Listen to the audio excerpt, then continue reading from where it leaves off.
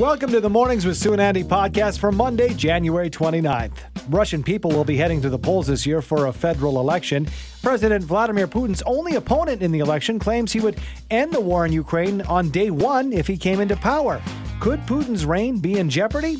We discuss with Elliott Tepper from the Patterson School of International Affairs at Carleton University. Do you get weather-related headaches? We catch up with Dr. Ted Jablonski, our on-call family physician, to explore just how a change in the weather pattern can actually give you a headache and what, if anything, can you do to ease the pain. And finally, it's time to flip what you think about love, work, and everything in between. We meet author Rob Cross, who explains his theory about how to build a more positive and productive life, all chronicled in his book, Flip Your Thinking to Ignite Your World. Russia heading into an election, and Vladimir Putin's main political opponent says he would end the war with Ukraine the first day he's elected. So can Putin hold on to power? We're going to talk about that and lots more with Elliott Tepper, distinguished senior fellow at the Patterson School of International Affairs at Carleton University. Good morning, Elliott. Thanks for being back on the show. Oh, thank you, Sue and Andy. Always good to be back with you. Appreciate it. So let's talk about Putin's rival. What is that? I mean, is that just a ploy to try and get him elected, obviously? I think not in this particular candidate's case. This election on March 17th, I'll make a fearless prediction now. Mr. Putin is going to win that election. So, he has outlawed dissent, basically locked up just about anybody that could pose a genuine threat to him, and he permits token, personally selected opposition, the old Communist Party and others, so it looks like there's an actual election, but there isn't. The candidate you're speaking about right now is outside that group. Mr.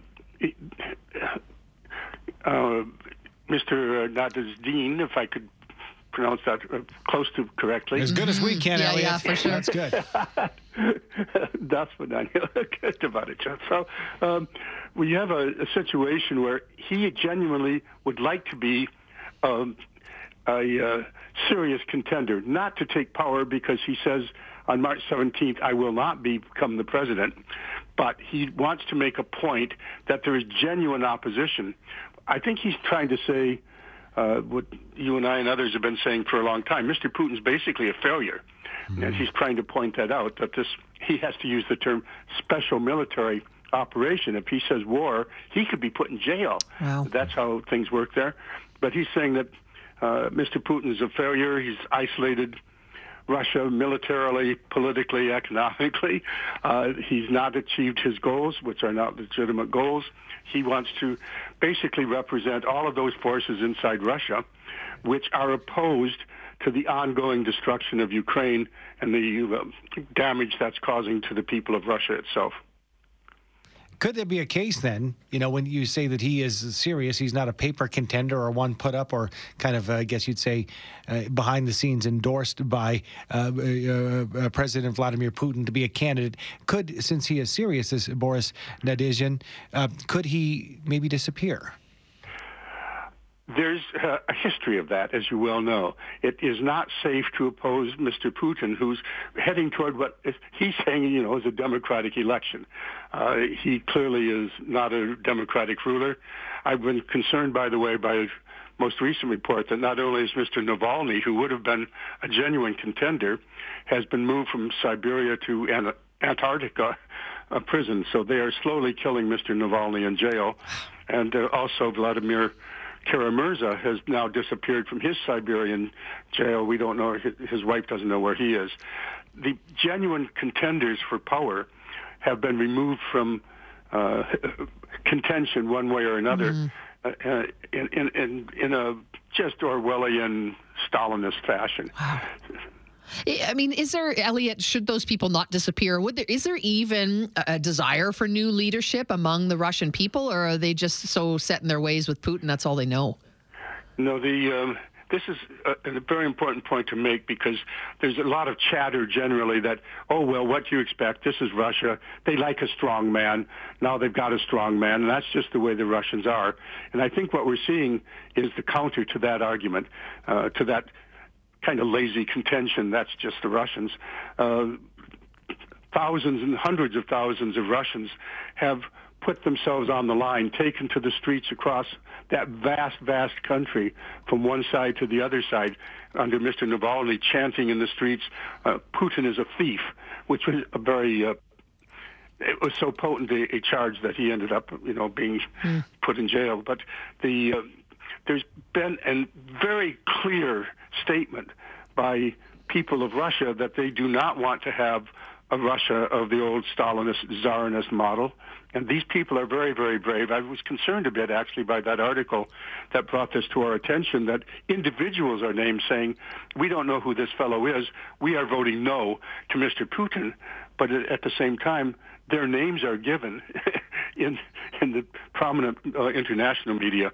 In order to, some technicalities, in order to get on the ballot, you have to have over 100,000 signatures spread across a number of places. There's more detail to it. And other candidates have been disqualified arbitrarily for not meeting that. This candidate has met that criteria. He will be on the ballot unless something happens to him. And the people of Russia will have at least some opportunity to express themselves at the polls. Speaking this morning with Elliott Tepper, Distinguished Senior Fellow, Norman Patterson School of International Affairs at Carleton University. And Elliott, something you'd mentioned earlier was a description of the war in Ukraine, the invasion in Ukraine, as a military operation, and that, folks can be jailed or perhaps worse for using the term war. Just how much do we know about the Russian people and their knowledge of what's going on? Is it one of these cases where they just kind of keep their heads down and, take the word, or are people's minds being changed at this point? Mr. Putin controls the airwaves.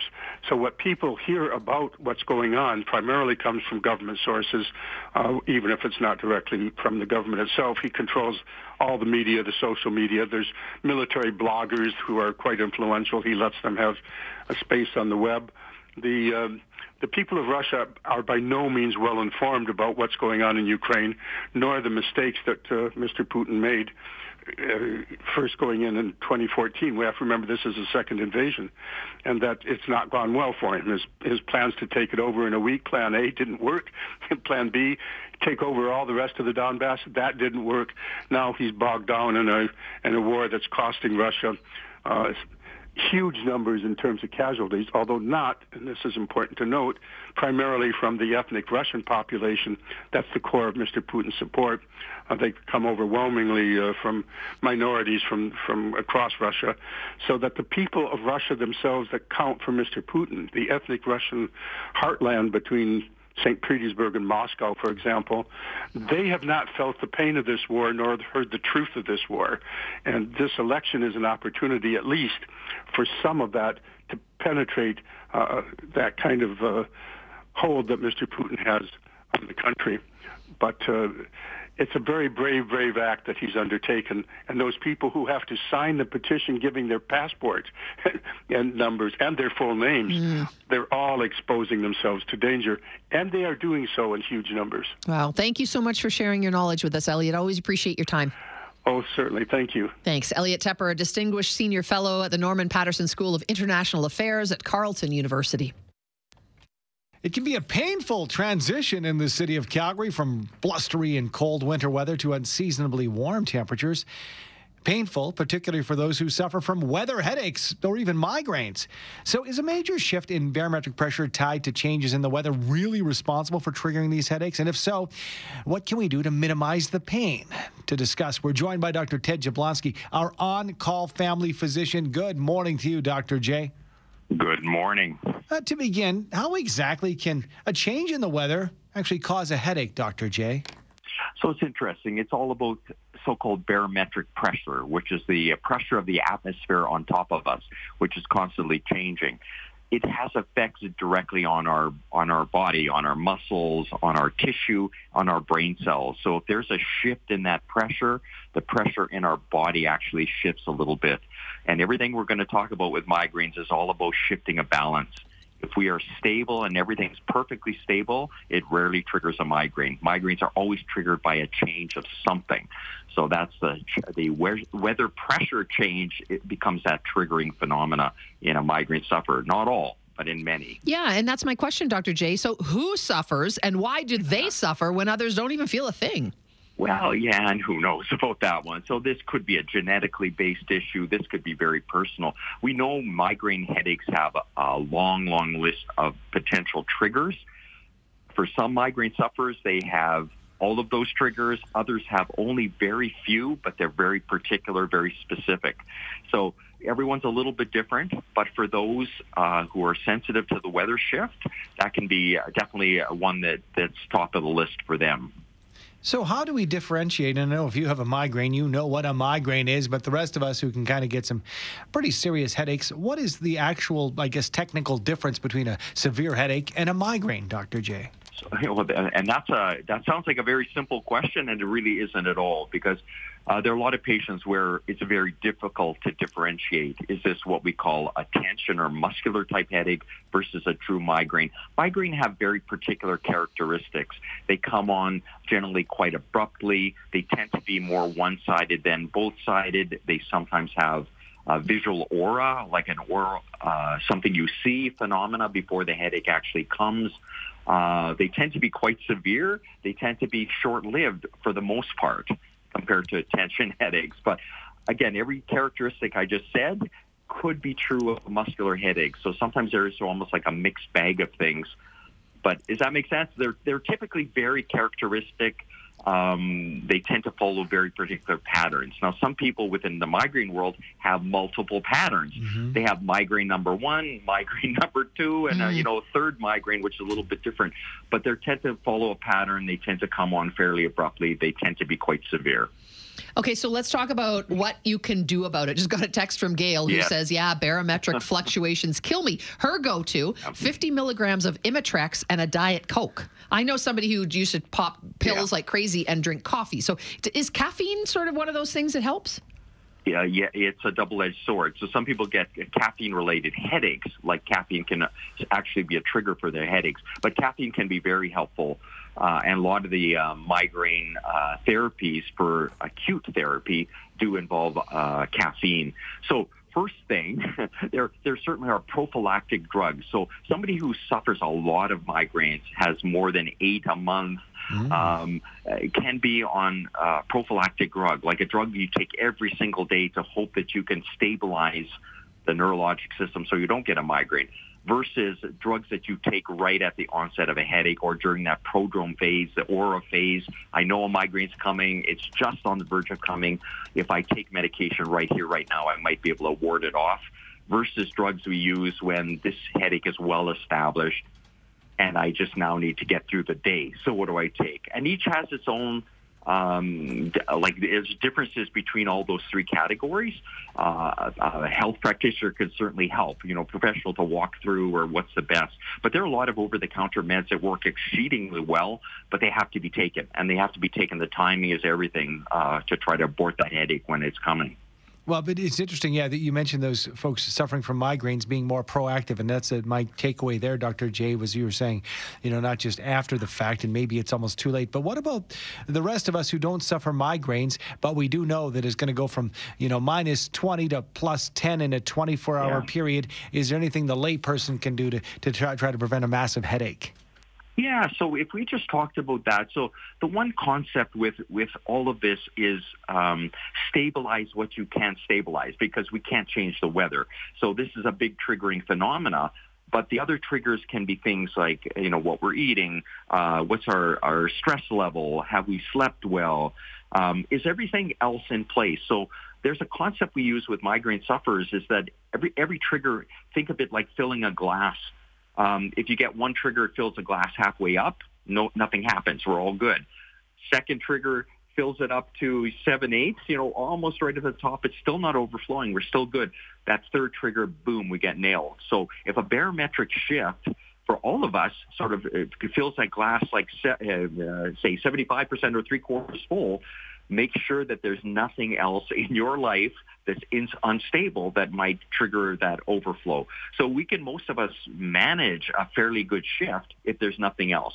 So make sure everything is really stable. You're eating very good. You're not getting too much alcohol. Your sleep is in good shape. You're not getting too stressed out. If we do all those things, everything else is stable, we might be able to ride through that barometric shift because it doesn't trigger anything. It doesn't fill the glass or overfill the glass, as it were. I'm going to try and stabilize Andy. Good luck. I don't know if I can do it. Thank you, Dr. J. As always, great information. Thanks for joining us. Okay, you betcha. Dr. Ted Jablonski, our on-call family physician. Flip your thinking for a unique and powerful approach to life. That's what we're going to do today on this Motivational Monday. We're joined this morning by the Flip It guy and the author of Flip Your Thinking. His name is Rob Cross. Good morning, Rob. Thanks for joining us. Well, good morning, Sue. How in the world are you? Excellent, sir. Thank you very much. Thanks for being up nice and early to join us on Motivational Monday. We're going to get our listeners motivated today and beyond. First off, tell us a little bit about you. Why are you called the Flip It guy? Well, my book series, I have several books out, and forgive me, I have a little bit of a hoarse throat. I had a little bit too much fun yesterday. Football? But we'll make it through it. Okay, good. I discovered a while back, I had this epiphany. As life wasn't working for me, my marriage wasn't going where, people weren't cooperating, life wasn't cooperating. Can you imagine life not cooperating with you? Isn't that just a strange concept?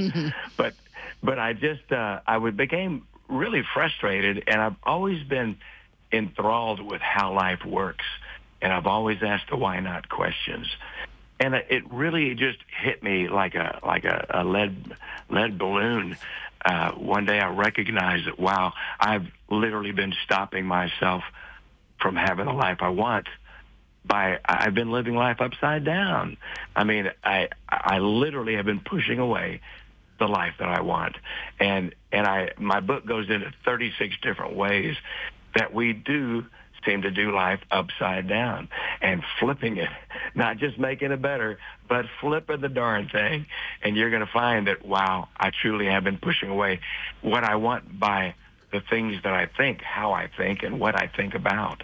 And it's really the book is just a great breakthrough back to common sense. Your readers will love it. It's very it's fun, it's simple, it's casual, but I have a passion for people's best. And I want them to experience the joy my wife and I are experiencing now. Anyway, we worked ourselves into patterns, and the patterns are what I talk about in this book. Yeah, the patterns, and you notice the patterns, and then you decide to do this flip. And I'm on your website, by the way, robflips.com. It's awesome. And I'm reading about flipology, and you explain kind of what you just gave us, the chronicling of, Rob, about the big flip that started in your life. But how do we know, the size of the flip, what you mean? Because the flip to me isn't a minor change or correction in the direction of your life. It is a flip. And when we think about flip, it's almost like a 180. So how big of a flip do we plan, and how do we get that in motion? That's a great question, Andy. Thank you. Literally 180, yes. And what I do is, in my book, I help you see what I have discovered, and that is, for instance, pain is gain. Who wants pain? Nobody wants pain. But when do we grow if not from discomfort? But yet we try to keep discomfort away like a cat stays out of a bathtub full of water. We don't want pain. But yet pain is growth, and life is growth. Failure, that's another good one. I've started four businesses in my life, and my first business is I really try to avoid failure, and in doing so, I didn't go for it like full steam with both feet. So if you're not willing to fail, you're not going to succeed. Mm-hmm. So success requires your willingness to fail. So flip your thinking about what you're making failure mean. Your enemies are your teachers. Blame. Oh, my goodness, blame's a big one. But if you don't have what you want in life, in your marriage, in your business, in your friendships, in your parenting, I'm telling you, you come up with what it is. What's the reason? You're not educated enough. You weren't brought up on the right side of the tracks. You're too short. You're too tall. Whatever the reason, that's your blame, and that's who's holding your power. Mm. You gave your power away. It's like they have the remote control to your life, and their thumb is right in the middle of the pause button. Take your power back. Flip it. Flip your thinking and get it. Wow. I've been telling myself that I couldn't start that business because of the economy. I'm going to take it back. No, that's something I made up. Our thinking is what's ruling us. If you don't control your thinking will continue to control you. And my goodness, 70% of our thoughts are negative, Andy. It's like, that's incredible. If you think about it, your thoughts, no matter how hard your efforts, no matter how valiant your efforts, you're still going to go, you're not going to go any further than that great big train that's going to stay on those tracks. It can't go off the tracks. And your efforts to go right, your thoughts are going to pull you left. You've got to control your thinking. And my book helps you understand what you are thinking. And it's just epiphany after epiphany. And you'll be going, oh my gosh. That's what you'll be saying at least 100 times in this book. Upset is another big one. Oh, setbacks. I love that one. Your setbacks are setups. And if you hold them as setbacks, you'll continue to shrink back, cut back. You'll lose your creativity. You'll shrink. You can feel it in your soul. You've been there. I've been there. Well, setbacks are setups. My last business crash is what set me up to be what I am today. I'm an author. I'm a speaker. I'm a blurter of common sense. And that's what I do. But I didn't do that back when I was so consumed with my business. That setback was a tremendous setup for me. It's fascinating. Yes. Yeah. It's just to say, Rob, it's fascinating that, our first, when we think about something generally, human beings, we're sort of trained to think in the negative for our first thoughts. So, yes. So exactly what you're saying, we need to retrain our brain, right? And question what we think and how we think and how we define who we are. And if you don't question it, you'll just stay in that negative mind thought. Man, you're spot on, Sue. That's exactly right, because we have been trained. And most of our thoughts are unconscious because we've been doing it for so long, right? I mean, just a simple thing like forgiveness. Oh, I'm not going to forgive him. He doesn't deserve my forgiveness. No, sirree, Bob. I'm not going to do it. No, sir. But you see, my not forgiving him, the grudge that I hold, it's like me taking a poison pill and expecting him to die. It's like when I forgive him, I set myself free, and that's the flip. My weakness, that's a good one. My vulnerability, that's my power. You will impress me, Sue, with what you know and your polished side and your strong side. You'll impress me, but you'll win me over with your willingness to be vulnerable, with your weakness. That'll win me over. And that's what, you want to sell a widget, well, go in there and talk about your kids and how you messed up. The guy that's so polished, that guy named Slick, we don't want to buy from him. That's the guy showing his strength. So anyway, it's fascinating. 36 ways to flip how you think about your daily life and everything that you do. I'm just thrilled and humbled by the feedback I'm getting because it takes you back to common sense, in this world of turbulence. My goodness, it's so refreshing to have a journey back to yourself. Wow. Incredible. Mm-hmm. And somebody texted in, by the way, Rob, and they said, this guy is very refreshing on a Monday morning. You fit the bill perfectly for our motivational Mondays. Thank you for taking the time. We appreciate it. Well, God bless you. And listen, a reminder to all of your listeners and you guys, you are far more capable than you think you are. You were made in God's image, and that's a mighty fine image. Thank you, guys. God bless you. Thanks, Rob. That's Rob Cross. He calls himself the Flip It Guy and author of Flip Your Thinking. And again, Flip Your Thinking to Ignite Your World. You can pick it up on Amazon or robflips.com.